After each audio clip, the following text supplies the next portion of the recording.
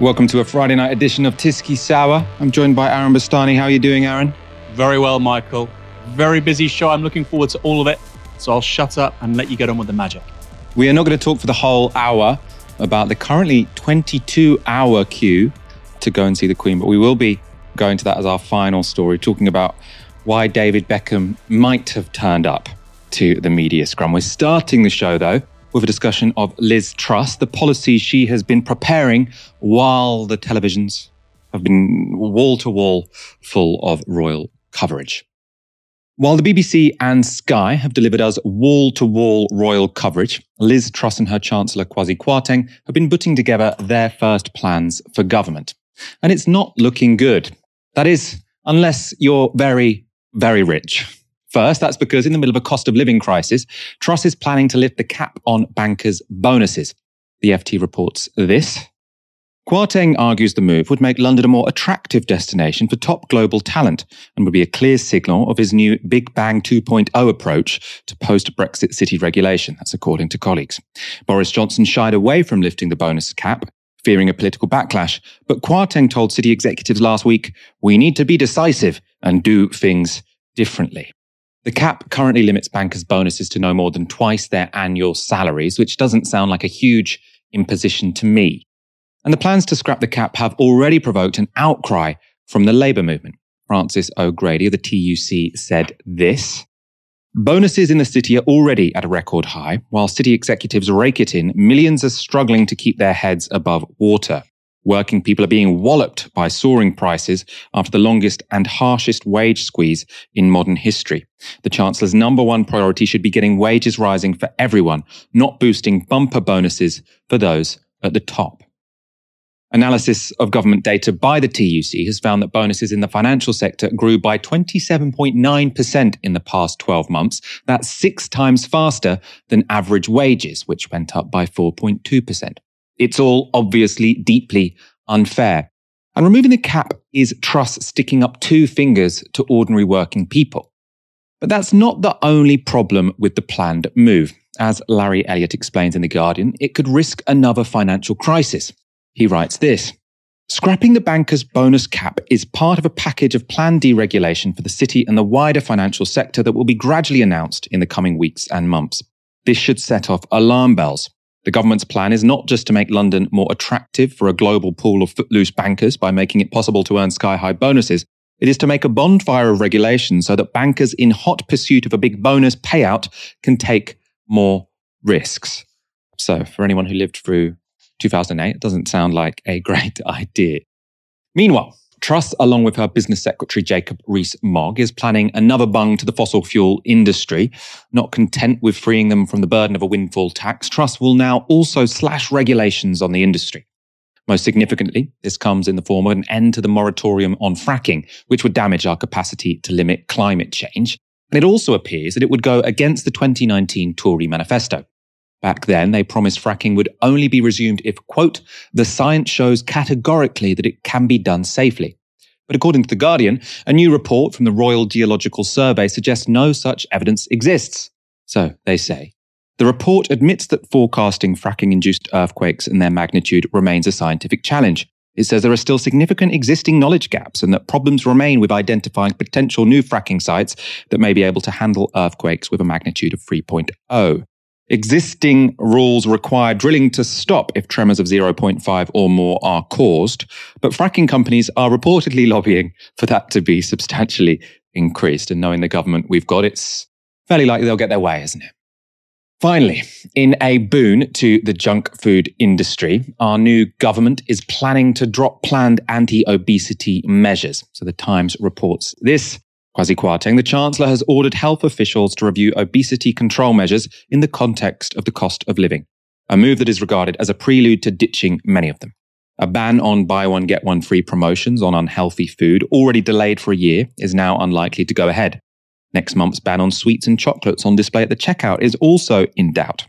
Truss is a long-term critic of nanny state policies, and government sources suggest that the review was likely to end in an attempt to remove measures such as a tax on fizzy drinks that has led to brands reducing their sugar content. The Times go on to say, officials in a public health team led by Sir Chris Whitty, the chief medical officer, are said to be appalled by the plan, having been given little more than a day to justify anti-obesity policies. So there's bungs to junk food giants, gas companies, and to bankers. So holy trinity there. Aaron, how worried should we be about Liz Truss's commitment to deregulation of everything, it seems? Well, it's serious. And I think it's going to be the hallmark of this Conservative government after this year. The big stories that you'll be subject to from the media between now and, say, February, March, clearly going to be the cost of living crisis, energy. But after the sticking plaster, that's the perception from the Conservatives of this major intervention with regards to energy bills. Could be 6 months, could be 18 months, who knows, given the fluidity of the situation in Ukraine. Then they want to basically move to a Thatcherite settlement on steroids. Less state intervention, lower levels of tax, and of course, magically, entrepreneurialism and dynamism and free markets will make all of us so much wealthier. Have been repeatedly demonstrated time after time that's not the case. But the problem with fanatics is that even in the event of being shown the failure of their ideology, their creed, they just double down. And that's what the Tories are doing with the failure of austerity since 2010. The new batch of gremlins are even more fervent in their belief of free market economics. I have to say, I do think the move on sugar, given what's going on right now, I'm not opposed to it. I generally don't like regressive taxes like that. I think there's a very strong argument with regards to tobacco, alcohol. They're called Pigouvian taxes, named after an economist called Pigou, because they change behaviors. But I think, for instance, processed meat is far more damaging for us, for the planet, than sugar is. There is a far greater argument to be putting this onto, again, meat, high protein, high animal protein products than sugar if we care about ecological sustainability. I think that's just kind of a faddish, think tanky thing to do. Sugar's not good for you, but there's lots of other things with far bigger externalities. That's what the economists call them, which aren't subject to indirect taxes. So, I think that should probably be siphoned off from awful things like fracking and getting rid of taxes on bankers' bonuses. It depends which ones, doesn't it? Because, obviously the cost of living crisis argument can be made when it comes to buy one, get one free on sweets and chocolate. You can say that is relevant to the cost of living crisis. Whether or not sweets can be displayed by the till, that doesn't really have anything to do with the cost of living at all. And the sugar tax, as far as I understand it, didn't necessarily make drinks more expensive. What it did was make companies reduce the amount of sugar they put in the drinks. So I don't actually really buy that the cost of living can justify most of those policies or rolling back most of those policies. My primary argument is the Pigouvian tax thing. And I think you're right. Unlike, say, cigarettes or alcohol, where people, yes, obviously reduce their consumption, but it also does generate huge amounts of revenue. I don't think people are saying, let's generate huge amounts of revenue from sugar. But it's still in that category of taxation, Michael. I just don't think, again, I'm a socialist, but I want a strong state in places which really matter, providing free, highly efficient healthcare, transport infrastructure. Do I really want the state to be sort of saying not 2 for 1s on sugar? In a way, as a socialist, I think it's really unambitious. It's an unambitious vision of the state. And I don't know. To me, it talks about a poverty of imagination. If there is a food out there which is really bad for human health, really bad for the environment, really bad for animal welfare, it's processed meat. It's a type 2 carcinogen, processed meat. It's like smoking, right? But you wouldn't put a tax on it because if you did, that would be deeply unpopular. But because we've had this conversation around sugar for 15 years, it's so bad for you. It's not as bad for you as processed red meat because it's not a type 2 carcinogen, as far as we know. So I think it's just a strange thing. I think it's a strange thing to do personally. I don't agree with the sugar tax. I agree. I don't think we should have a tax on meat either. But that's a far more sensible policy decision than sugar. We'll probably park this for another day. I'll have to read up on whether or not sugar or red meat is more dangerous. I think sugar matters. Peaks and troughs in energy. You want to avoid those. Let's go to our next story. Liz Truss's more of the same economics comes at a time when Britain's woeful economic performance has come under renewed scrutiny. In the Financial Times, data journalist John Byrne-Murdoch reported this. In 2007, the average UK household was 8% worse off than its peers in northwestern Europe, but the deficit has since ballooned to a record 20%. On present trends, the average Slovenian household will be better off than its British counterpart by 2024, and the average Polish family will move ahead before the end of the decade. a country in desperate need of migrant labour may soon have to ask new arrivals to take a pay cut. That quote was shared by the chief leader writer of The Times, who added this caption: "Extraordinary stats, Britain rapidly becoming not just the sick man of Europe, but the poor man too."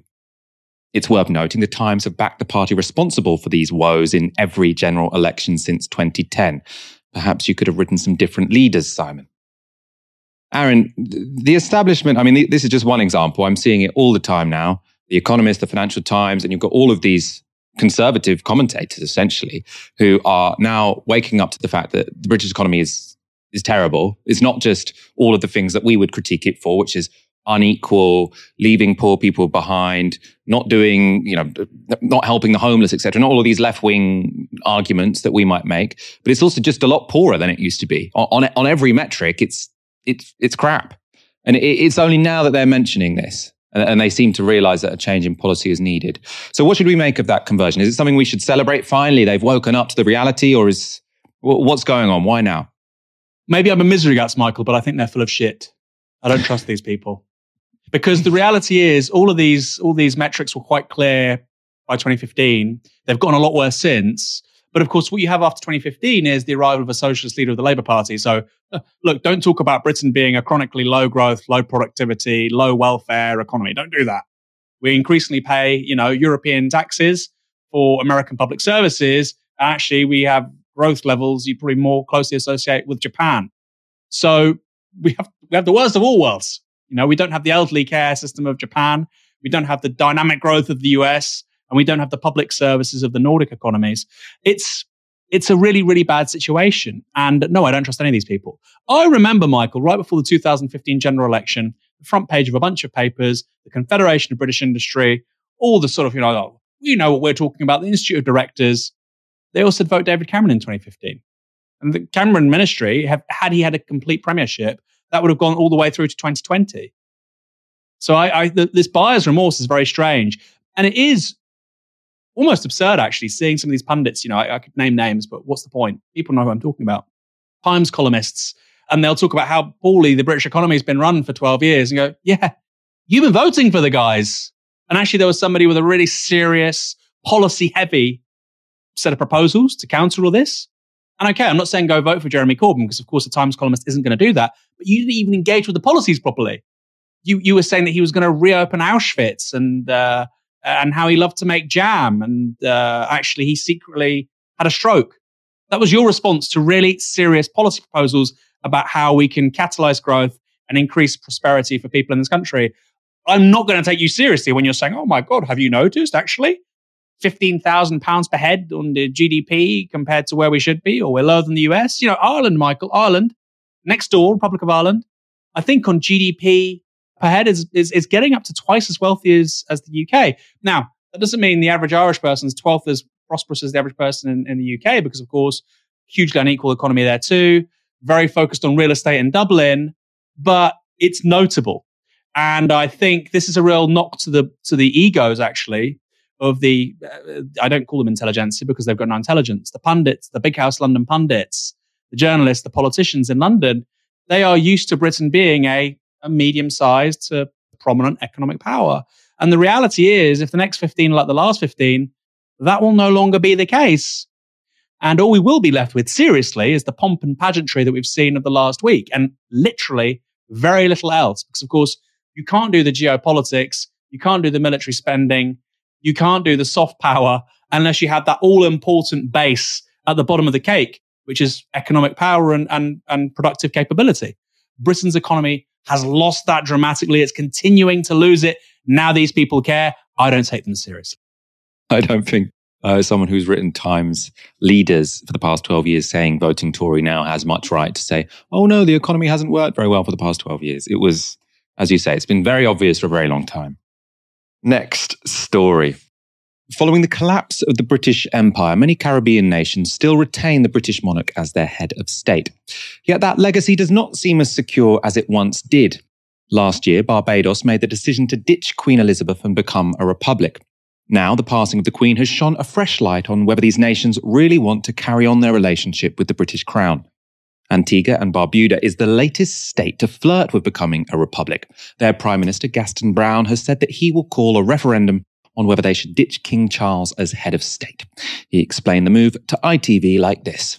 This is not an act of hostility or any difference between Antigua and Barbuda and the monarchy, but it is the final step, as I said before, to complete that circle of independence, to ensure that we are truly a sovereign nation. What sort of time frame would you think on a referendum then? So I'd say within the next probably 3 years. Browne made that referendum commitment just after signing a document confirming Charles's status as the new king. But it's not the first time he's indicated to the royal family a desire for a break with Britain. Earlier this year, the Earl and Countess of Wessex visited the Caribbean nation and were told by Browne to use their diplomatic influence to achieve reparatory justice. He also told the couple that the country intended to become a republic.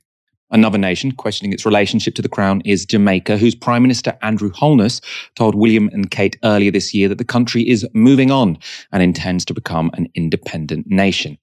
That trip by Will and Kate was also met with many protests and some pretty awkward photo opportunities like this. It was branded tone deaf for visually harking back to the colonial era. Aaron, there are currently 14 nations still retaining the monarchy as their head of state, or the British monarch, sorry. Might that number be about to shrink? Absolutely, Michael. And I think it's in good taste, to obviously not talk about this before even the funeral of the Queen, and I think they'll probably wait till even the coronation of Charles. There'll be mentions of it, of course, but in terms of substantive moves to become republics, I think we're obviously not going to see it in the next several months, but it's coming. I think in particular as well, Australia. I mean, you do have a PM in Australia, Albanese, who's a confirmed Republican. He said, I think in the last week, that there are no plans in the first term of his government to become a republic. But that to me seems like quite a studied response, which he's clearly put a lot of thought into. There's no rush to do it, but we're going to do it. It's not a first-time issue. When you're not going to do something, you don't say that. You say we're not going to do it. But a first-time issue means it's politically a bit of a hot potato, but yes, it's something we're going to look at. The West Indian context, obviously, a bit different, and very different sort of economic model as well. These countries are wholly different to somewhere like Canada or Australia. Canada, of course, a G7 economy. Canada is perhaps the last one that may become a republic because you basically need the say-so, I think, of both legislative houses. You need the say-so of the Prime Minister, obviously. And all of the regions also have to kind of consent to it or assent to it. So Canada, who knows? But I think for the West Indian countries, Jamaica, Antigua and Barbuda and Antigua, and I think Australia, and I think New Zealand, there have been whispers about this from Jacinda Ardern as well. This may be the hallmark of Prince Charles's tenure as king. The departure, really, the ultimate demise of the country's overseas territories and these countries becoming republics. And I mean, they should do. I personally find it very strange that a country the size of Canada or Australia doesn't have their own head of state. I mean, go there. They're very large countries in their own right. I find it weird, personally. If I was Canadian or Australian, I would find it weird. But, each to their own. This is kind of obvious. I should have thought of this before. But I mean, obviously the head of state here does have a constitutional role in the sense that sort of like, she formally dissolves parliament, etc. after being asked. Those parliamentary systems, does she play the same role? Sorry, I haven't warned you, Aaron, that I'd be asking you this sort of general knowledge quiz. But is it the case that if there's a constitutional crisis, they have to come to our king or queen? That's a great question. Yeah, so it is substantially different, but there is evidence historically, quite recently. If you look at the Gough Whitlam Labour government in Australia, a very radical government, arguably the most radical government of the Commonwealth countries in the post-war era. Arguably, he was a very left-wing politician. He's more left-wing as an individual than Attlee, for instance, in the UK after 45.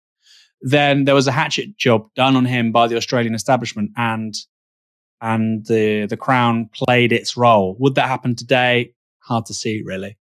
So I don't know about the technicalities, Michael, but the Crown has certainly played a quite interventionist role in the politics of these countries, even though ostensibly they claim to be, sovereign liberal democracies.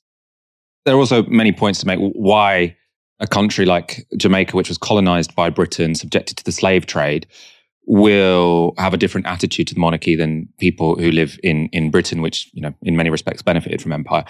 That's obviously the fundamental background here. I also do, though, think there could be something about how you react to the secession of the Queen by the King if you are not bombarded 24 hours a day with all of the propaganda that we are. Because obviously in this country, you've got all of this talk of, you have got a genuine sort of quite extraordinary amount of people going to queue to see the Queen. But then that sort of has an effect, has a ripple effect. I think people think, oh, there are this many people queuing to see the Queen. That means there must be something about her.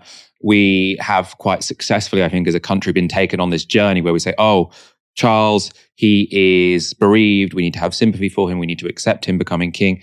It's very well choreographed in this country because of the relationship between the BBC and the establishment and politicians in Westminster. I'm sure that's not happening to the extent it is here anywhere else. It might be that it's barely happening at all in some of these countries. So it's not surprising that while the Queen's death here, I think, has actually shored up support for the monarchy, elsewhere it could have the opposite effect because people thought, oh, Queen Elizabeth, she wasn't that bad. And also they're now reminded of sort of the archaic structures and processes which they've sort of allowed to be their head of state. Do you think I'm on the right track there, Aaron? Yeah, I wouldn't say it's the UK, actually. I think it's particularly England, Michael. I do think it's particularly England, what we're seeing. And the royal family and the role of the monarchy does interface with a certain kind of Anglo-UK nationalism. Let's not get into too a sort of arcane debate around the nature of Britain. But even in the 1970s with the Silver Jubilee, it was being observed by sociologists that actually Scots weren't as enthused about this as English people. It's a very different sociological reality. And I think that's diverged over time. Now, if the peripheries of the UK have a different relationship to this institution, i.e. Scotland, Wales, Northern Ireland's more complicated, but let's just stick with Wales and Scotland, then I think you're absolutely right. Then of course, Canada, New Zealand, Australia are going to have an even more different relationship to. And it is important to insist on this point, Michael. This is the aftermath of empire. I know the British pundits and journalists and the media don't like to talk about it, but this is an imperial institution. Her father, her uncle were king emperors. Queen Elizabeth II was the first of recent generations of British monarchs to not have that role. So she was kind of this strange stopgap between the end of empire and British being this new sovereign nation state, which is what it is today. And with her going, of course, I just don't see how Charles III and his successors are the head of state for somewhere like Australia. Canada, institutionally different because, like I said, it's so complicated. But in general, I just don't see how it works. For me as a Brit, it just seems almost like Australia. You really have no sense of self-respect. You can't have your own head of state. I just find it bizarre. There's how many of you? 30 million of you? Big energy exporter, big cultural production, giant cities, Sydney, Melbourne, and you want this little family that like have a little cottage. Oh gosh, I'm not going to overplay it now, but Balmoral and Windsor and these people in this cold country, the other side of the planet, they're really going to be your head of state. Like I say, it just kind of seems a bit, have a bit more confidence in yourself. Believe in yourself, Australia. You can do it. Some inspirational words there for the Aussies out there. Free yourselves. Let's go straight to our next story. The new King Charles has visited every nation in the UK since his accession to the throne. Here he is speaking in both English and Welsh to the Senedd. Through all the years of her reign, the land of Wales could not have been closer to my mother's heart. Roedd lle arbennig I Gymru yn uchelon. I know she took immense pride in your many great achievements, even as she also felt with you deeply in time of sorrow. The time of sorrow was presumably a reference to the 1966 Aberfan disaster when 116 children and 28 adults were killed when a school was crushed by a landslide of coal waste from a nearby colliery. The Queen visited in the aftermath and numerous times over the following decades. The visit by King Charles, though, didn't come without protest. Boos could be heard as he arrived at Cardiff Castle.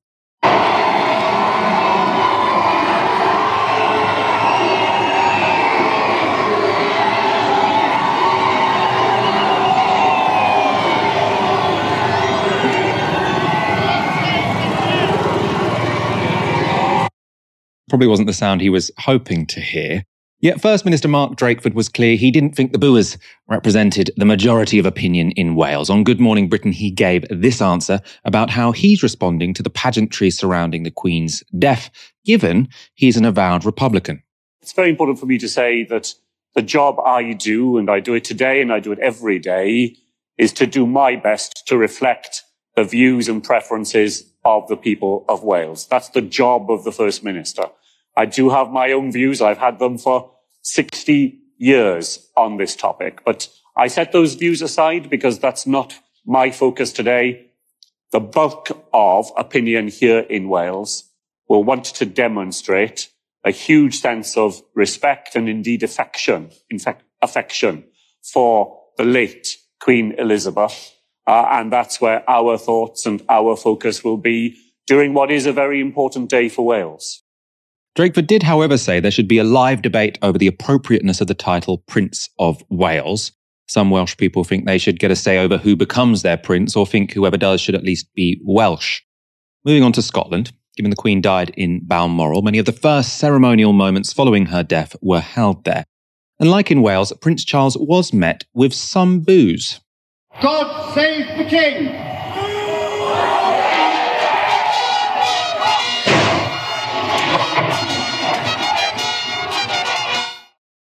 If you hadn't heard those boos before, it might be because in a later edit, they didn't make the cut. There was a 21-gun salute fired from Edinburgh Castle after that. God save the King!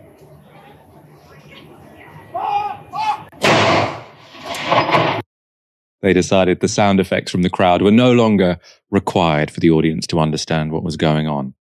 In any case, First Minister Nicola Sturgeon has been clear. Scotland was loyal to the Queen, and they will be loyal to the new King. Our nation is in mourning today for a Queen whose loss we have not yet begun to come to terms with.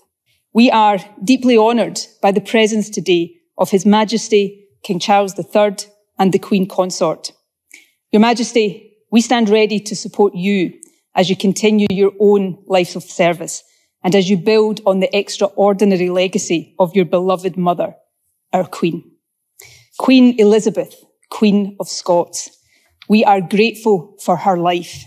May she now rest in peace. Without doubt, though, the most interesting visit Charles has made since his accession to the throne was to Northern Ireland. That's because the current largest party in Northern Ireland is Sinn Féin. Sinn Féin are historically associated with the IRA, and in 1979, the IRA assassinated Charles's great-uncle and father figure, Lord Mountbatten. There have, of course, already been a number of meetings between the royals and Sinn Féin since then, but the coziness of this interaction between Michelle O'Neill, who's Sinn Féin's leader in the north, and the new king was still striking. Thank you so much for the incredibly kind things that you said about me. Well, you played a great role here in terms of reconciliation and building peace, so it's the end of an era for sure. And to say the least. Yes. And what you said Sam, you would never read your obituaries and all the nice things people say. I know. Always very frustrating. I know. We don't say enough about people whenever they're alive. For sure. Anyway, it's very good to see you again. I haven't seen Nice to see you. Yes, I know. A few years. Cork, I think, was the last time we met. But you're now the biggest party, are you? We are indeed. We are indeed. Yes.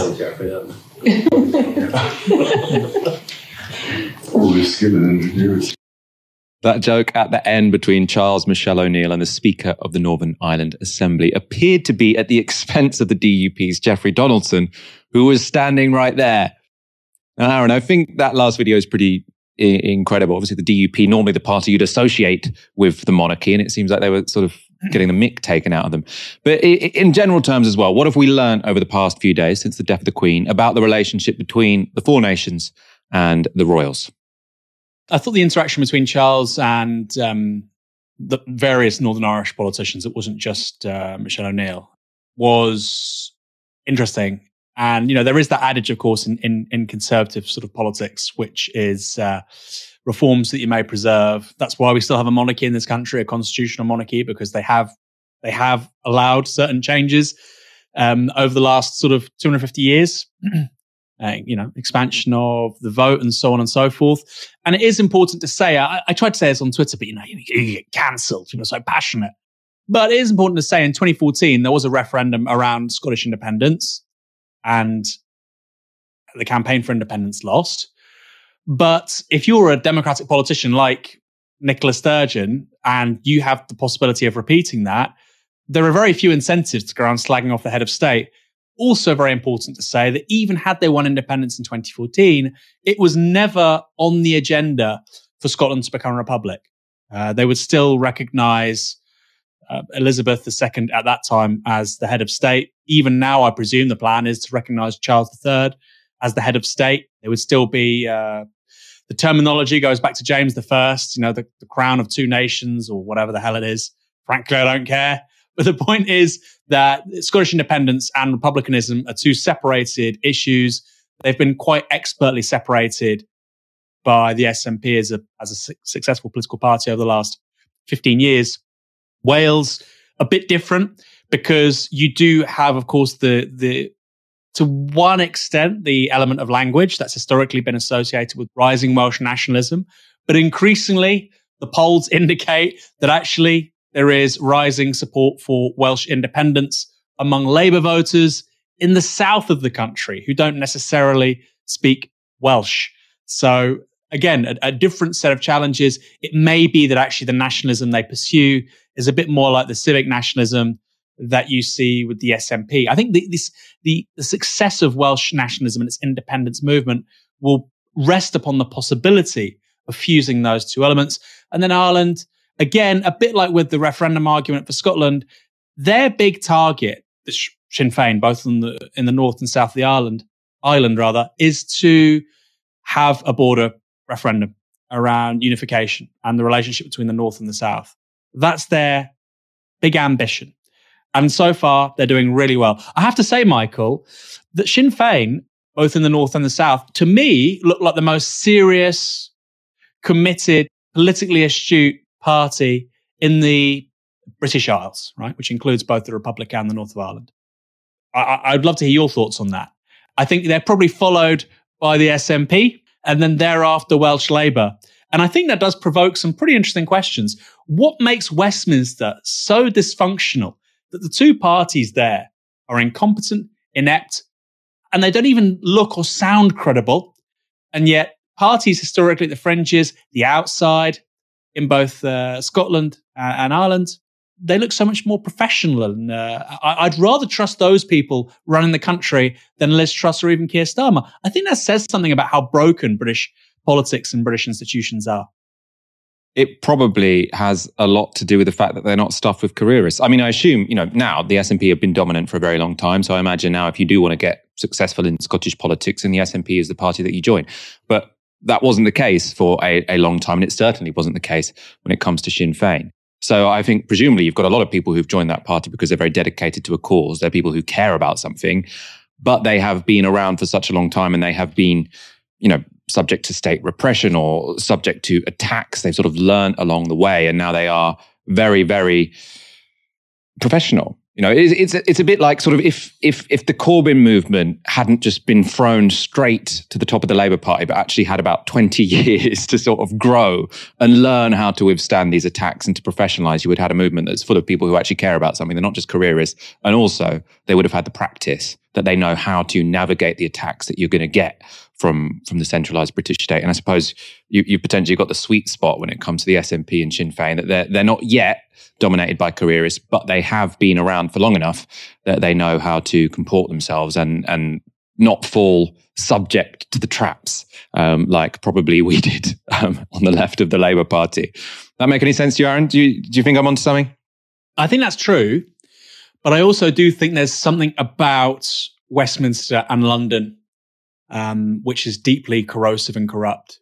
Personally, I think even if the Labour left had done what you're saying over 25, 30 years, I think that intimate relationship between the archaic institutions of the British state, power, you've got so much money in London, you've got the media there, and basically you can live in zones 1 and 2 and you can think, fuck the rest of the country, screw the people I'm meant to represent. Is that the same thing in Holyrood? Is that the same thing with the Northern Irish Assembly? Is that the same thing with the Senedd? I don't know. I'm not a scholar. I'm not I'm not obsessed with these institutions, but I am familiar with Westminster. And it does seem to me set up to produce bad politicians, bad politics, bad policy. So I think there's lessons there for us. And I think, like you say, I think patronage and how it works in Westminster, it's almost like the intention is to produce bad outcomes. I'm sure people have complaints about Holyrood or the Senedd or the North of Ireland. But I think you're right as well about the culture of outsider parties and the sweet spot which the SNP and Sinn Féin presently find themselves. I think it's probably a bit of both, right? And you do hear those arguments with regards to the SNP. Obviously, now they've got so much to protect. People have built empires. They have built careers. So that makes you a little bit more small C conservative with regards to strategic adventurism and a second referendum. Because if they lose that, Michael, they're not going to get another shot in a really long time. So, yeah, I mean, Sinn Féin to me just seemed like a class apart. Everything I see from Sinn Féin, the media, the leaders, the policy proposals, even their youth activists, top notch. And I think when you see the sort of next wave of elections, particularly in the South, I think you'll see potentially a Sinn Féin government, who knows, long way away. And the reaction that will elicit from the London media will be really something to behold. Very quickly, we have got a bit of an update on this story. Tom Newton-Dunn of Talk TV has tweeted, "The caring king. Charles makes his first political intervention. Wales's Mark Drakeford tells the news desk the king mentioned the impact of the cost of living crisis to him. And he adds he is concerned as to how people will manage through what is going to be a difficult winter." So Tom Newton-Dunn framing this as a political intervention. And of course, sort of our constitutional settlement is somewhat based on the idea that the royals are not supposed to intervene. But we do have a poll for you. A majority of voters think it would be appropriate for the king to speak out on issues he cares about. So 70% of young voters say it would be okay for the new king to speak out on issues like the environment or architecture, and 53% of voters in general think that would be okay. Only 30% are opposed, very much split by age. Aaron, what should King Charles talk about? What shouldn't he talk about? Great question, isn't it? I want a politically neutral monarch unless they agree with me on certain policy issues. That image we just showed our audience, Michael, is a study in how to have a leading question. Should the monarch be able to intervene on certain areas like the environment? If it said, should the monarch be able to intervene in certain policy areas like fox hunting? You see a very different vote there from 18 to 24-year-olds. So it is interesting. I would, however, add one caveat, Michael. I would say when it comes to the environment and climate change, that's not a question of political neutrality. It's like saying the country's being invaded or, there's a pandemic killing millions of people. They have to be neutral about it. I think that's probably where climate change needs to be. But I also would be very, very worried about saying that we don't need a neutral constitutional monarch. Of course we do. And by the way, Michael, it's something I talked about with Jeremy Corbyn earlier this week. So we'll have that interview coming out on Navarro soon enough. I think some point next week. I'm very much looking forward to that. Let's move on. Therese Coffey is England's new health secretary, and she should have a pretty big in-tray. A record 6.8 million people are currently on NHS waiting lists. Waiting times for ambulances and A&E admissions are hitting record highs, and the service faces a staffing crisis with an extraordinary 10% of posts currently empty. Yet amid all this, Coffey appears to have other priorities. But the Financial Times reports, the new UK Health Secretary has riled healthcare workers by telling them to be positive and avoid using policy wonk jargon as they grapple with job cuts and the deepening cost of living crisis. Therese Coffey issued the guidance to hundreds of health staff in an email last Thursday. Staff were also told to avoid using Oxford commas. Insiders said the instructions entitled New Secretary of State Ways of Working Preferences had been published on the Department of Health and Social Care's intranet. An email seen by the Financial Times shows Coffey's guidance was also forwarded to the UK Health Security Agency staff. The advice has apparently infuriated overworked healthcare staff. The FT quoted a source close to the Health Security Agency as saying this. The email was super patronising. It does make you consider if you're in the right place when a new minister comes in with this. The idea that we have to frame issues positively indicates a person who doesn't want to deal with problems. So that's not encouraging. If after all this you're wondering what an Oxford comma is, the mathematician Kit Yates gave a great example of their use on Twitter. So he says, on the building site there were some tools, Boris and Therese, so that's with the Oxford comma or without the Oxford comma. On the building site there were some tools. Boris and Therese. He says sometimes Oxford commas are important.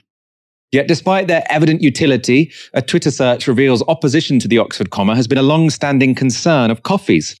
When you search her feed for the use of the term, this is what comes up. So these are the 4 tweets that include Oxford comma on her Twitter account. Delighted to read that even the Oxford University Press started to reduce use of the Oxford comma. I cannot bear it and constantly remove it. Rant over. I'm not sure what hashtag FB means. The Oxford comma is putting a comma before and in a list of 3 or more items, e.g. the good, the bad, and the ugly, in brackets, awful. She goes on. Or a different tweet, sorry. Apologies for posting that graphic, which included an Oxford comma, one of my pet hates. And she says, I abhor the Oxford comma and refuse to use it. Aaron, we often talk about what motivates people, to go into politics, to rise to the top, to take charge of something like the National Health Service. In Therese Coffey's case, is this because of a weird obsession she has with Oxford commas? And how would you feel about that if you were a healthcare worker trying to navigate a system where you're incredibly overworked, understaffed, and people are waiting 24 hours for ambulances? People are dying waiting for ambulances, Michael. 18 minutes is meant to be the wait time for ambulances.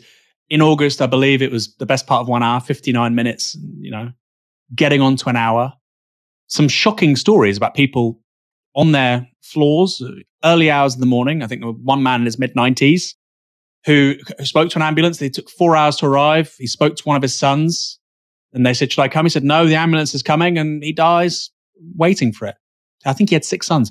Good point by my wife. She said, well, if he had a daughter, she would have gone regardless of what he said. I think that's probably true. Says something about boys, doesn't it? But that's the reality of healthcare in this country right now. We talked about Wales. I mean, Powys I don't think it has an A&E in the whole of Powys in Wales. And yet she's talking about Oxford commas. There's that picture of Therese Coffey, Michael, of her looking very smug. She's got a cigar. She's pissed as a fart. Maybe she just, deleted a Oxford comma on somebody's press release. We've got to the bottom of that.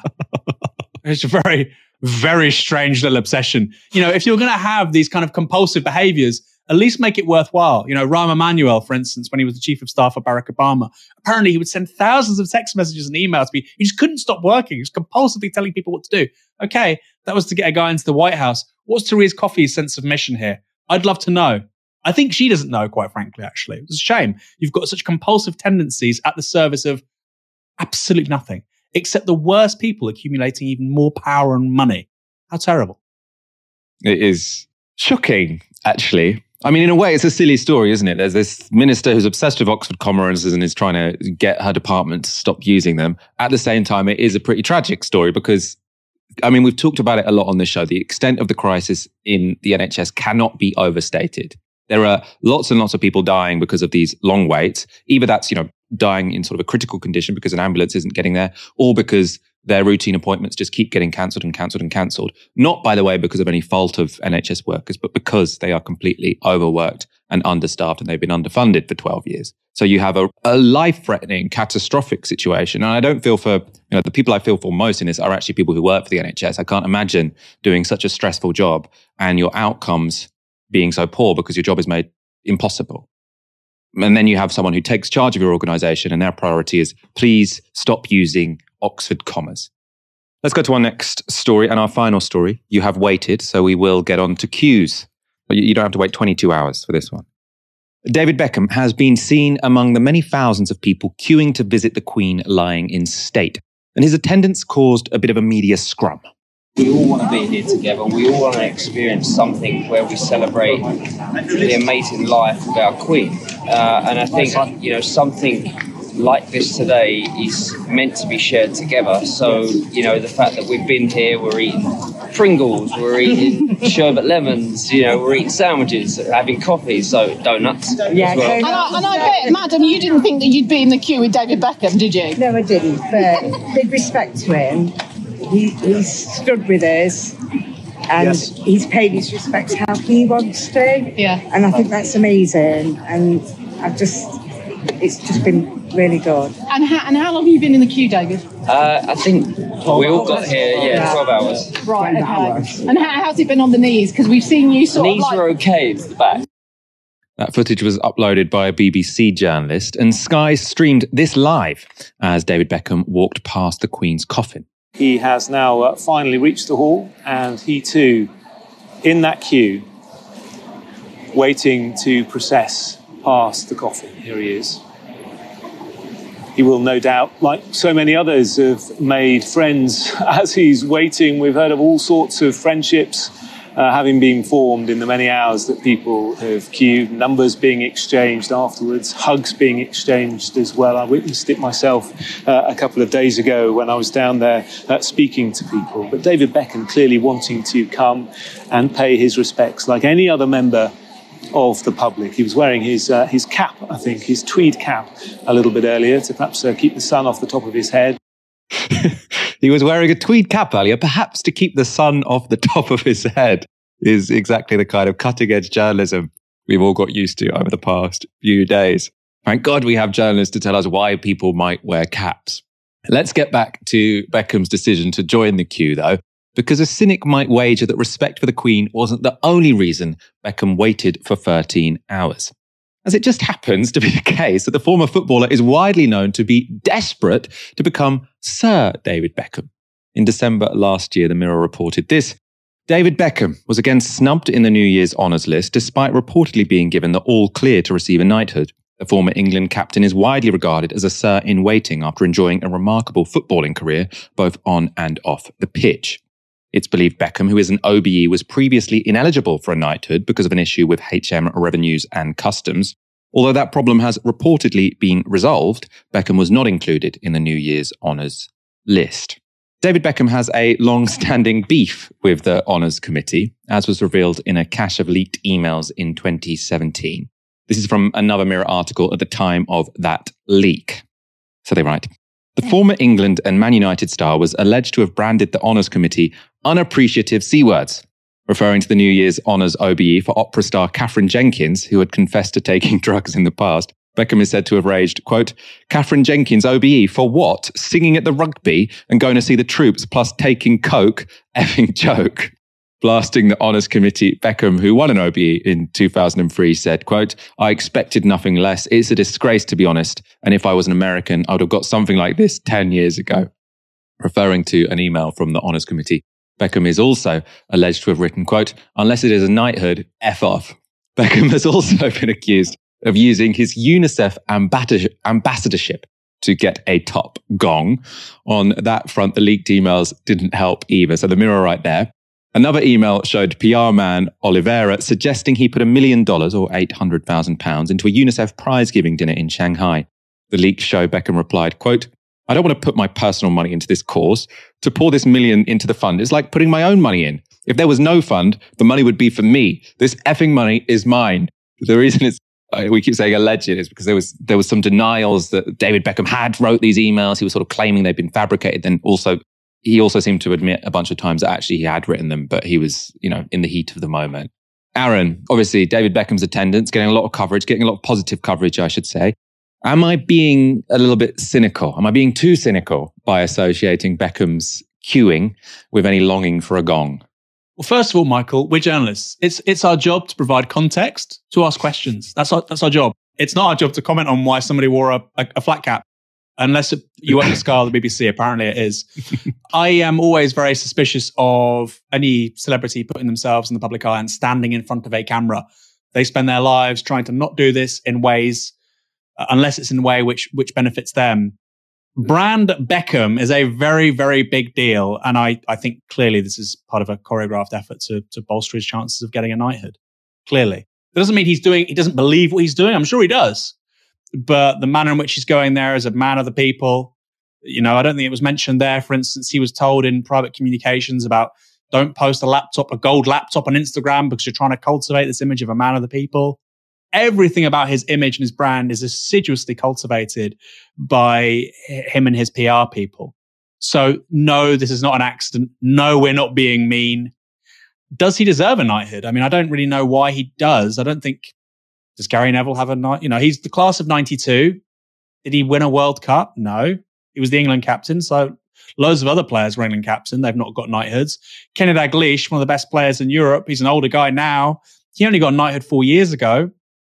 So what's the basis of the argument here? It's because he's a celebrity. He's not going to get a knighthood purely on the basis of his sporting accomplishments. It's about brand Beckham. And so that's why I think we're seeing this. And it's about being that man of the people. And look, Michael, we've talked about the merits of constitutional monarchy, republic, etc. I'm a Republican. But if we were a republic, this guy would be the president. We'd be looking at the centrist Beckham versus the right-wing Jeremy Clarkson and the left-wing Mick Lynch. That would be, I mean, look, politics would be a lot more interesting, right? If we had a presidential system like that, or if we had PR with more charismatic leaders. But yes, be a bit more skeptical in life. Don't be as credulous as literally the most stupid people in British public life, which is the media in London.